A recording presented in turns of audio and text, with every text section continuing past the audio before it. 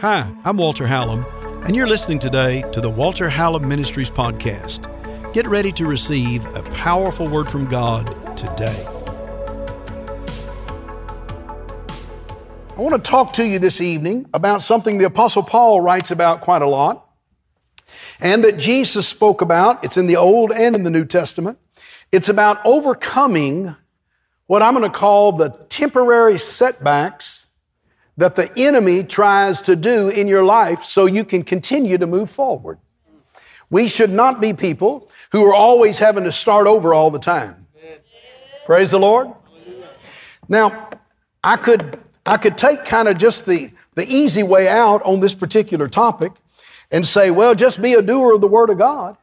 And if you'll be a doer of the Word of God, you'll see that when attacks come in your life, that you will continue to do the Word of God in that particular attack, that you will come through it. And I could say, well, there it is right there, and that's all there is to it. Hallelujah. Just stand in Jesus' name and believe God and receive. But the fact of the matter is, there's a lot more to life than just a pat answer. Right. Give me 2 amens right here. There's a whole lot more to living the victorious life over the things that try to set you back or hinder. The Apostle Paul writes about this in more than one place.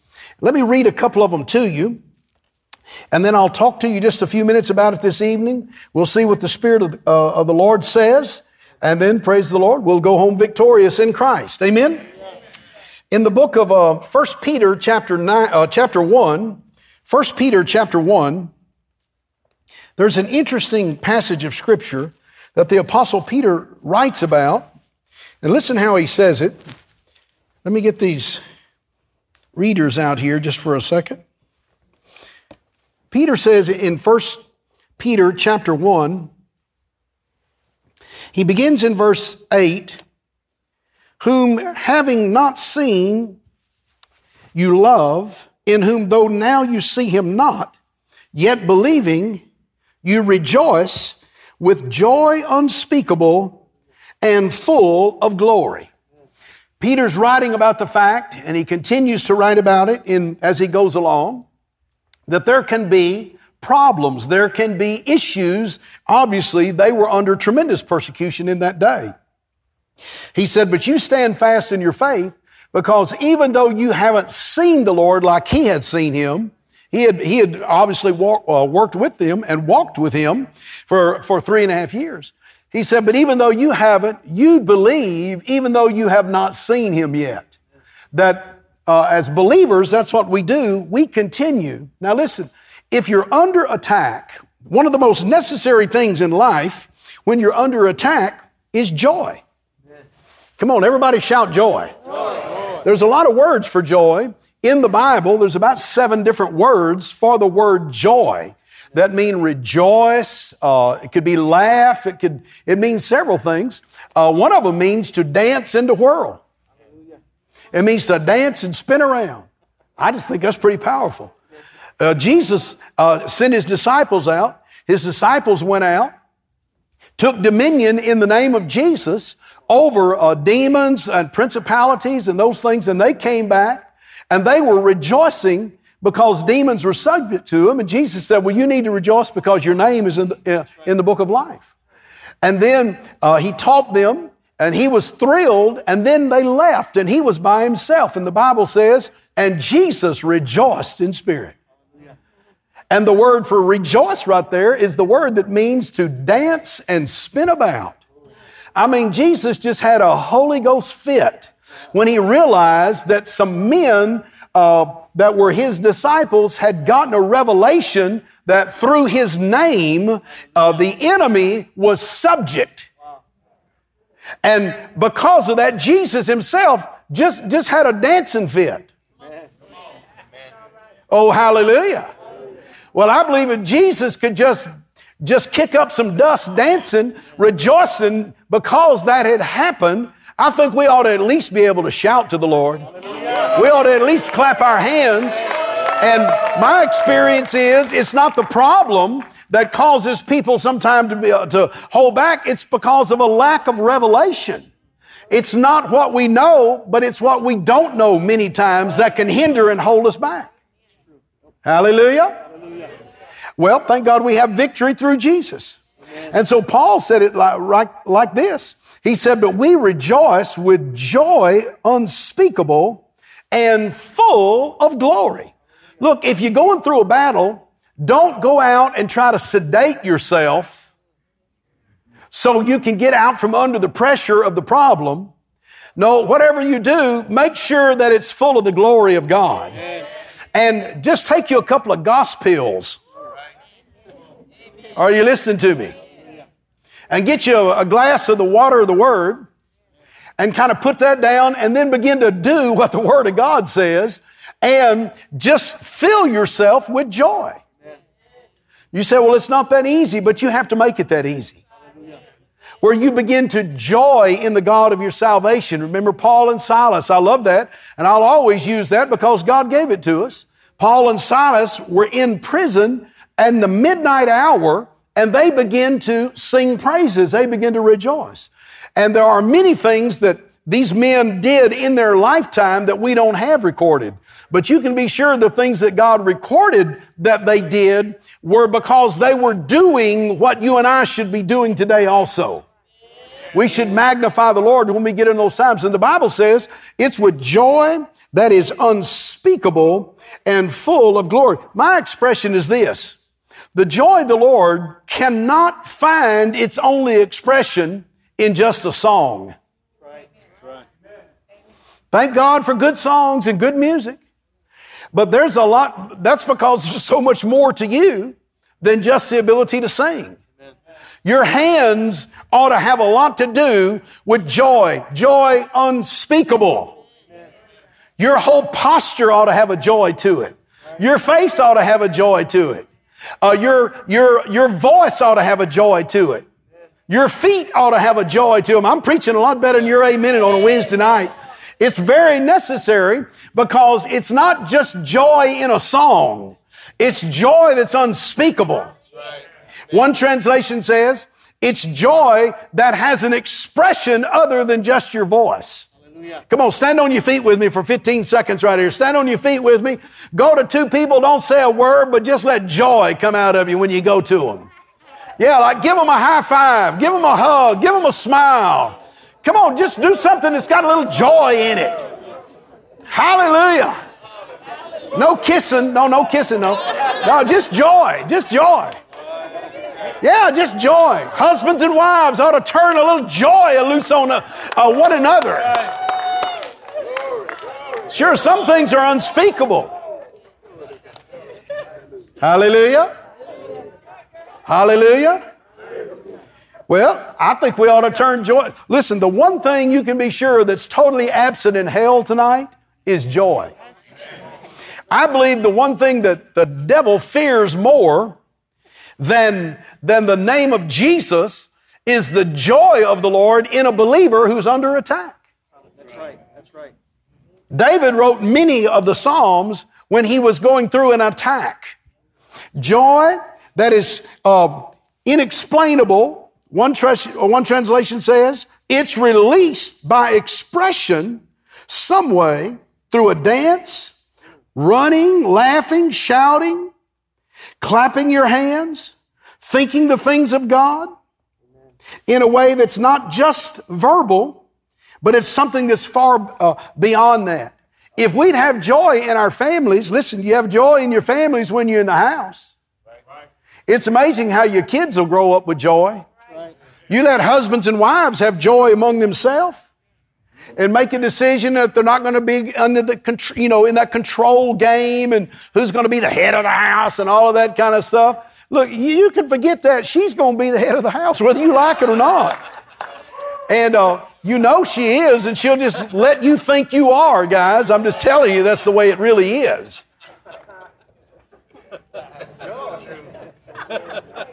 So go ahead, take your medicine and smile and rejoice. Hallelujah. Hallelujah.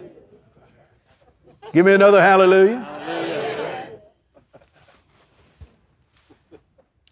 Men are the head of the house because she lets you be. I understand that. But you'll notice what the scripture says right here. Verse 13. Look at it. So Peter keeps teaching in this, and I could read the whole thing, but time won't let us tonight.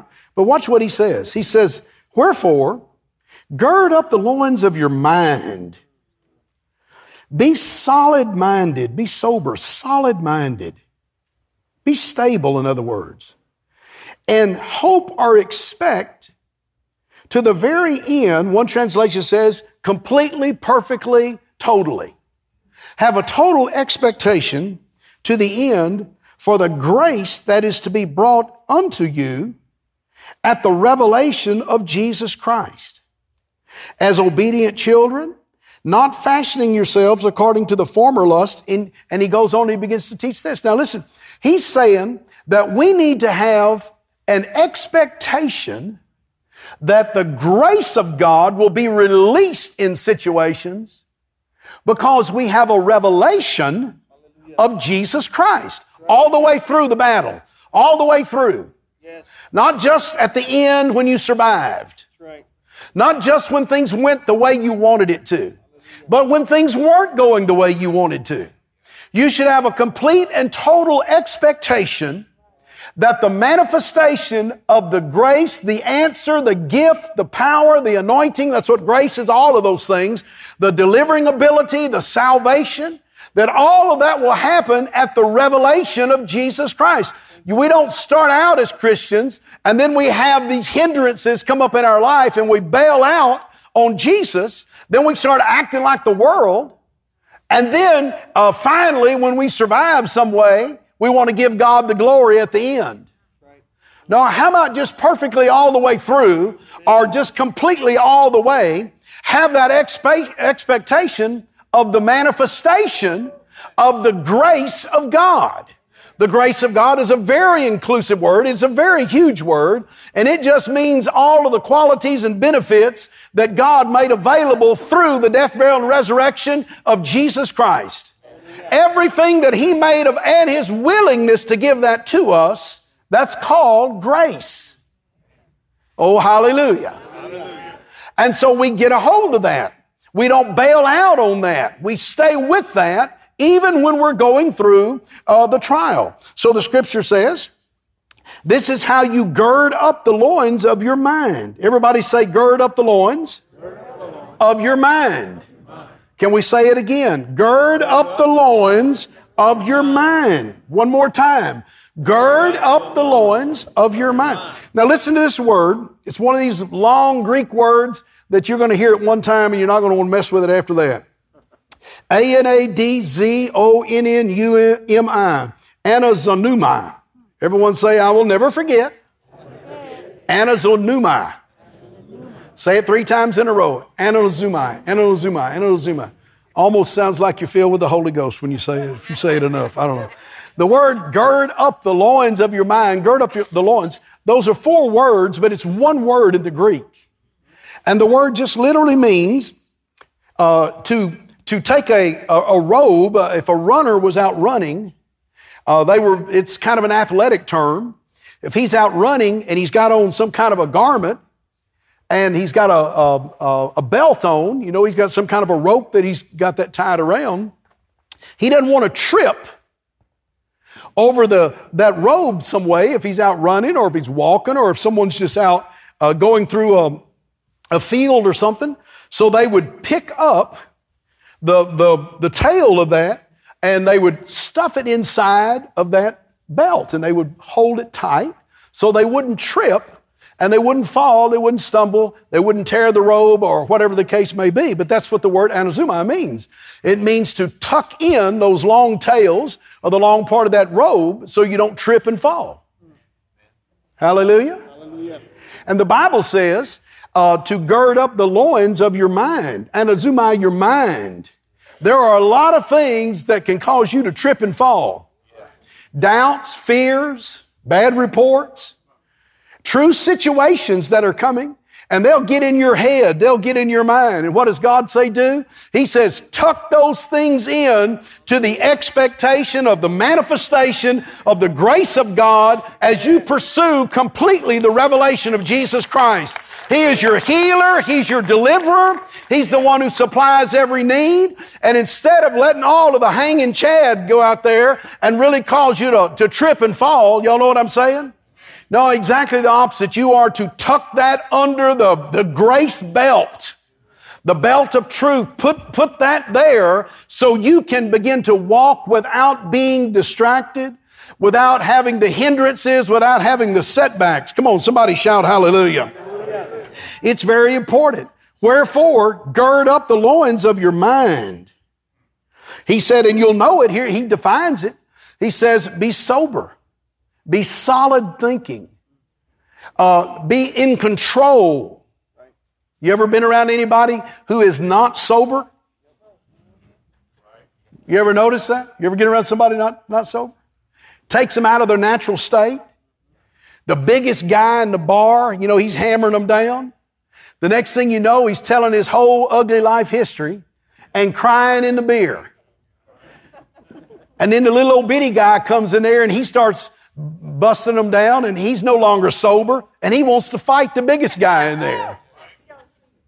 It totally changes them. They become a different person. The Bible says, spiritually speaking, it's what he's talking about, stay solid, stay in control, stay sober-minded. He's not talking about alcohol necessarily right here or anything like that. He's talking about you make a decision that you're going to keep your focus. And you're going to have an expectation of the manifestation or the revelation of the grace of God all the way through the situation that reveals Jesus Christ. Come on, clap your hands to the Lord right here, church. Peter knew what he was talking about. It's amazing that we would live in the day we live in right now. Go to 1 Thessalonians with me if you would. The Apostle Paul writes about it, 1 Thessalonians, because situations come up and they try to distract. They try to get you off of your focus. They try to get you off of the track. The blessing of God that God has you flowing in. 1 Thessalonians, Paul writes to the church at Thessalonica without me going into all of the detail about the church. Look what he says. I love it and he loved this particular church. Paul loved Thessalonica. In verse 17, it says, but we, brethren, 1 Thessalonians chapter 2, but we, brethren, being taken from you for a short time, this was probably Paul and Barnabas or Paul and Silas, speaking of the we, and it's very possible that it was Paul and Luke, because Luke also traveled with him. Barnabas did, Silas did, and Luke did. We know, plus there are some others, but Paul would love to have been with them all the time, but he couldn't be there all the time. And some of these churches were under extreme persecution. And so Paul says, but we, brethren, being taken from you for a short time, in presence, not in heart. He said, our heart's with you all the time. If we can't be there physically, we're with you, but don't worry, I'm coming. He said, for a short time, we've endeavored the more abundantly to see your face with great desire. Time out. I love the way he says this. It's not a justification. Now, you're in the house of God on Wednesday night, and you're here on Sunday, and you're faithful to the house of God, and I applaud you for being faithful to pursue yourself. But there are some people that say, well, in the Bible it says, that you don't have to go to church, and even Paul didn't go sometimes, he told them. But he said, but because I could not be there, not I was not, but I could not, he said, it made me even more focused to make sure that I get there.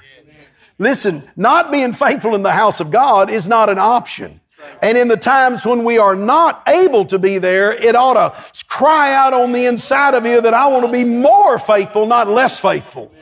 And that's what Paul says. I mean, it's in exact words right there. He said, we were more abundantly endeavoring to see your face with great desire. Wherefore, we would have come unto you. Now watch how he says it. Even I, Paul, once and again, but Satan hindered us. Paul, he says, look, I'm just telling you that I would have been there Even me, even the number one leading apostle on the planet, Paul, even I wanted to be there, he said. But Satan hindered me. He said, and it happened more than once and again. He said, and when you read about Paul in all 13 of his books, you realize that he was constantly being battled by this spirit that the Bible called it a messenger that was sent to buffet him. How many of you have read that in 2 Corinthians? It was there to buffet him over and over, but he said, God delivered me. He called him a thorn in his flesh, which is an interesting statement to say the least, but the word is the word angelos, angelos, angel. We get the word angel and also the word for a spiritual being.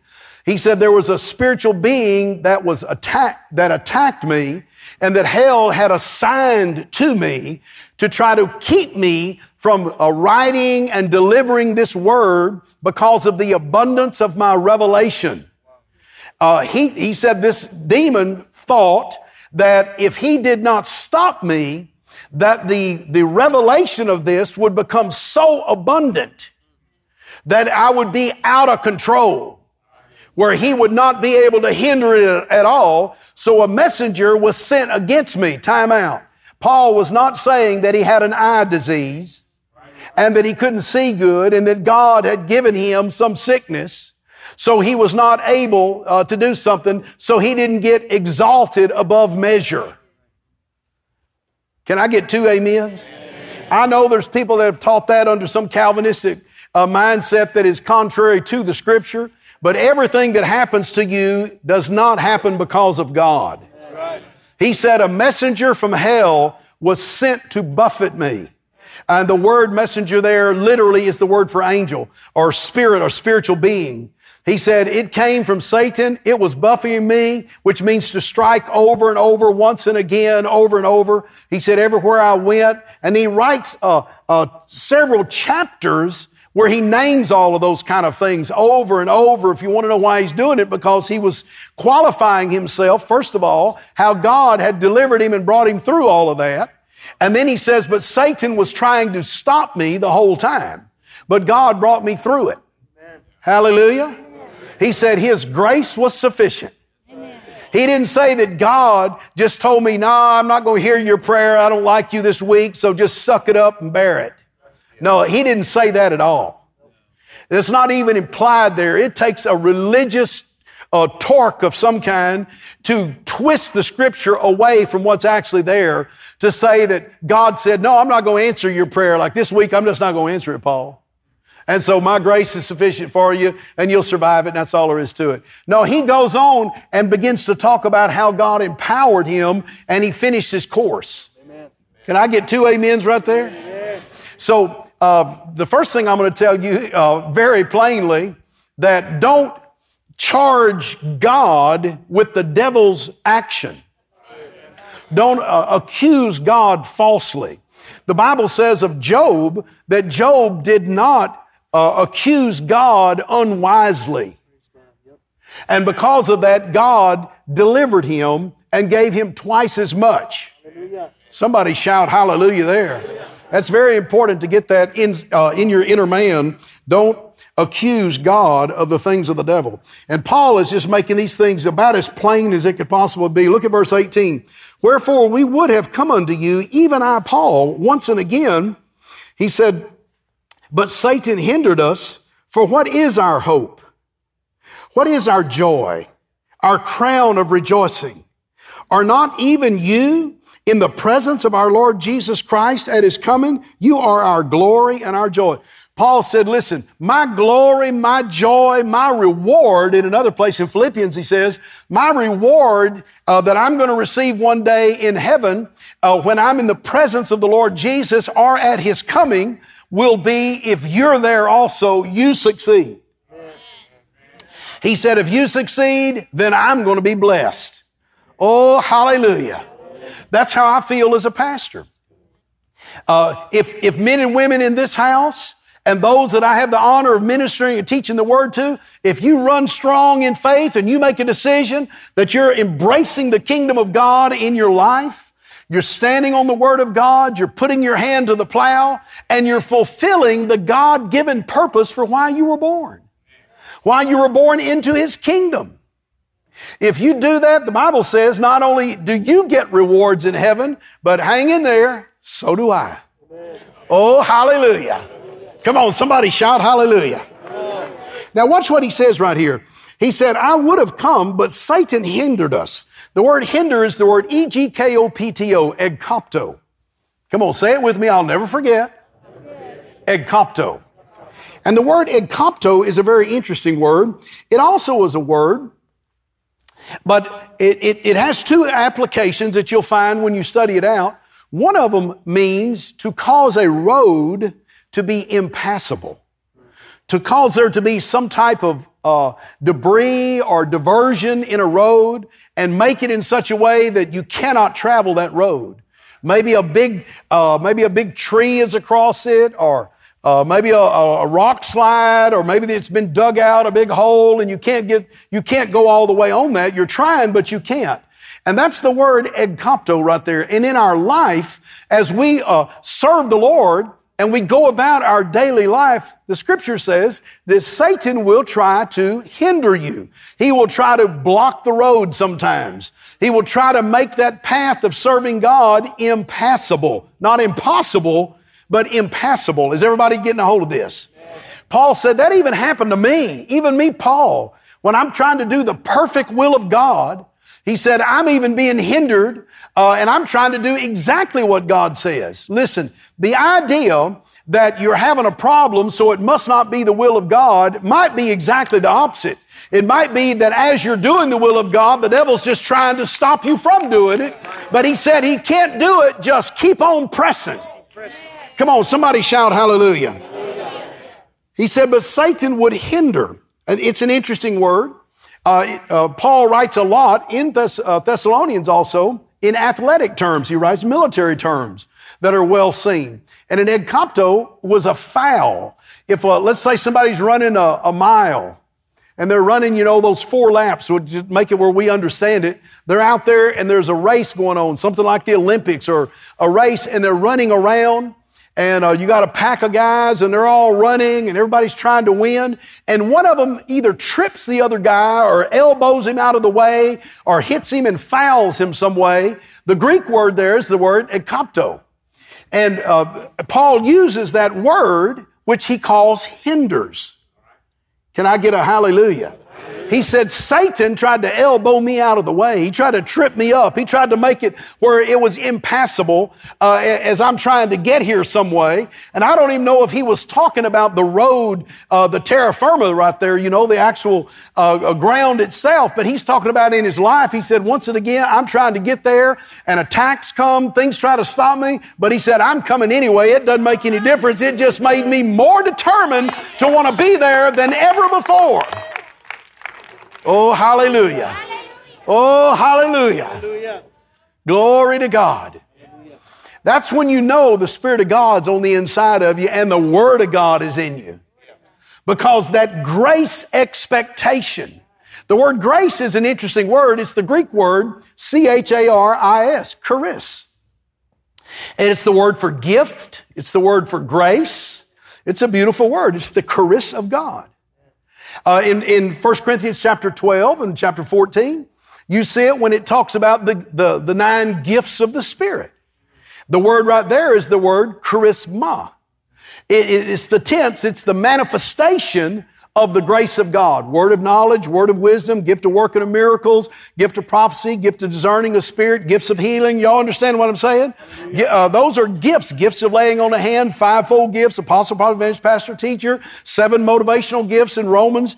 Those are very powerful charisma, gifts of God that God gives. I believe every person has one or more of those gifts of God, and there's 3 categories of gifts that are talked about. The 9 gifts of the Spirit, the 5-fold ministry gift, and the 7 motivational gifts that you see in the New Testament that the Apostle Paul writes about all of those. And I believe every person has one or more of the charisma of God. Charisma doesn't just mean that you've got a bright personality. It literally means a grace gift. Oh, hallelujah. And so Paul says now concerning spiritual gifts, charisma, concerning the charisma, the manifestation of the grace of God in power, And in personality, in anointing, in revelation, in application, the charisma of God. That's why I'm excited about these ministries that come in. I bring in gifted ministries. I do not bring in professional orators. I'm just not interested in that. I've got the degrees too to go with that. We can talk about all the psychology you want, and there's maybe a little place for that in the body of Christ. But I found out that demons don't flee at my mindset out here that I learned in a college somewhere. But they do flee, and I'm not minimizing the necessity of having an education. I'm just maximizing the power of God and the purpose of God, because it's the grace of God, which is and the charisma is the manifestation of those powers of God in your life, and those giftings and those callings and those purposes of God in your life. That's why the world calls us charismatics. We have the gift of God. When you receive the gift of the Holy Ghost, you have the charisma of God.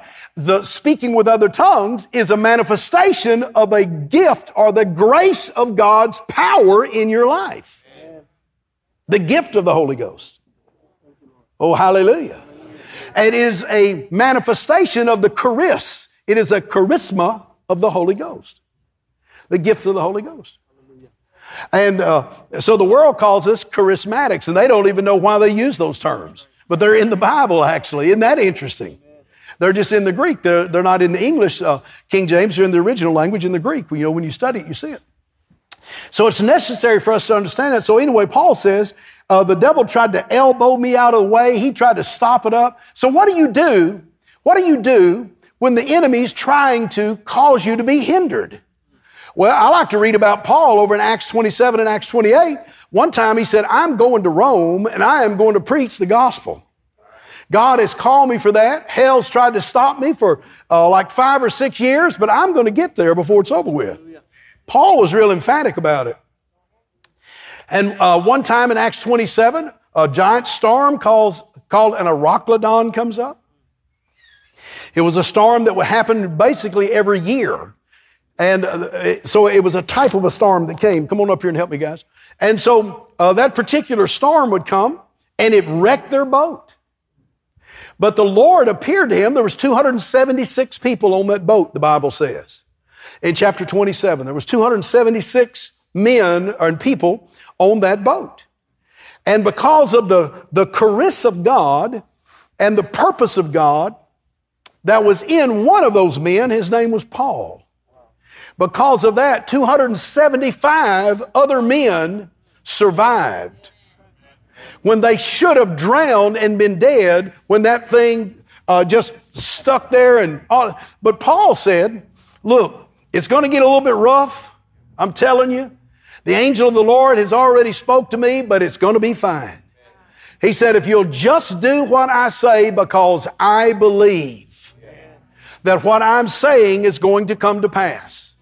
And the Bible says they start bailing out of the boat. They're throwing everything out. Before long, they throw the anchors out. It had 4 anchors, the Scripture says. They try to anchor it there, and then it runs into a reef. And when it runs into a shallow reef, there, all of the wind and the water hit it, and it broke the boat in half. How many of you have read that in the Bible? Amen.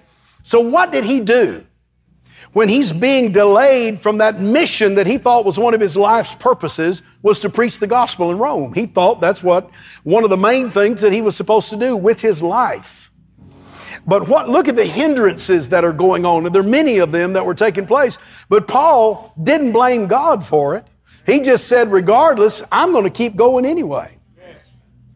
The Bible says he gets out into the ocean there, and he gets a hold of some wreckage that had not sunken, just some of the debris out of that boat, and he just holds on, and I call it just float around. Sometimes when you feel like you're going through those hindrances and those attacks, you just got to be willing to let your faith float you along. That's right. Come on, give me 2 amens right here. You just keep on. Like I hadn't had a word recently from God, but I believe every word that's from God. Hallelujah. So I'm just going to keep on floating on in Jesus' name. I'm sure he's kind of kicking a little bit. Sometimes you're floating and kicking, huh? Come on, everybody stick one leg out and just start kicking a little bit. You know what I mean? I'm sure this guy was tired. He's got to be wet, feels like a little drowned rat out in the middle of the ocean. And before long, he comes up on an island. And when he gets there at Malta, he gets on that island, and oh my goodness. Then he starts picking up sticks, and he's going to build a fire. I can just tell you right now that when you're obeying God, I mean, he's still a prisoner, technically, because all of his captors survived because they did what he said. But so what does he do? So he builds a fire. I think I could preach a message. I'm trying not to just take off for the next hour right there. But faith ought to put a fire on the inside of you. I don't care how wet the wood is. You understand what I'm saying? It ought to put a fire on the inside of you. And then he's out. Faith works. When it feels like you're being kept from that purpose, you just keep working in faith. And then the Bible says a serpent came out of that wood, and when that fire hit that bundle of sticks and wood, there was a little snake in it, and that thing hit him on the hand and sunk its fangs into him.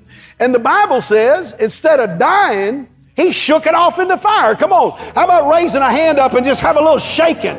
We need a whole lot of shaking going on. Faith just keeps shaking it off in the fire. And until, instead of dying, he lived. And they said, oh my goodness, he's been hit by that horrible serpent. And those serpents kill you. They're like the two-step mambas, they call them. You know those. There's a certain kind of snake called a mamba, and they call them two-step mambas over in Africa. And if that thing hits you, you got about 2 steps before that nervous system begins to all lock up, and you just basically fall over dead. Shuts down your lungs is what it does. You can't breathe, and then hits that nervous system, the lungs and the heart stop finally, and that's it. And just because of that one hit that thing does. But instead of him dying, he shook it off.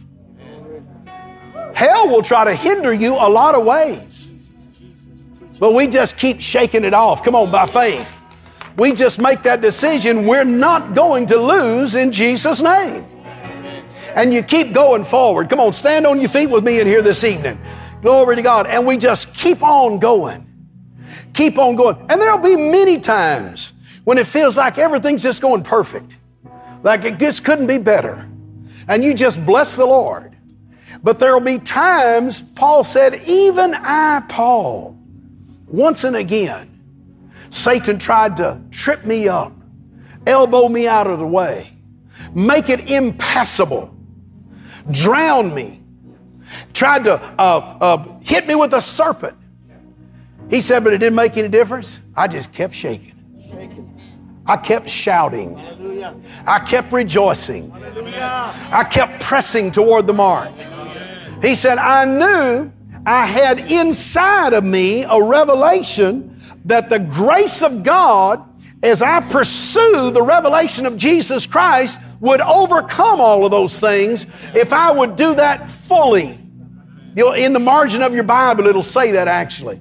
He said that I expected to see to the very end the revelation of the Lord Jesus Christ. And in the Greek it says the full total revelation of who He is and who I am in Him. He said, I'm pressing all of my life to find out who He is and who I am in Him, that I might know Him in the power of His resurrection. Come on, somebody shout hallelujah. He said, I want that. I'm going all the way. Now look, it could be something as simple as the light bill. It could be a bad physical report that you get at the hospital because of a lump somewhere. It could be a bad report. It could be the job. Or it could just be the emotional strain that comes in life. Listen, just shake it off. Hallelujah. And let faith arise. And just see yourself all the way down the road having succeeded and God having all of the glory for it. And it bringing that to light the grace, the ministry power of Jesus Christ. This is Walter Hallam, and I want to thank you for listening today and just receiving that good word of God that you've gotten off of this podcast. You know, bringing a podcast to you, it's free to you, but it costs to take the gospel of Jesus to the world. You can be a partner, you can help support. Men and women I found are so generous when the word of God is coming into their life. They want to help take that gospel to someone else. You can text to give today to 832-981-1601. And you can give any support, any amount, and it will be a great blessing. And it will help take the gospel of Jesus to someone else. We'll go the next day and the next day. So text to give today, 832-981-1601. And I want to thank you in advance, because without you and with others who support, it would be so difficult for us to get the good news of Jesus Christ into this great generation. Do your part today. Thanks for helping. I love you. I can't wait to see you on the next podcast.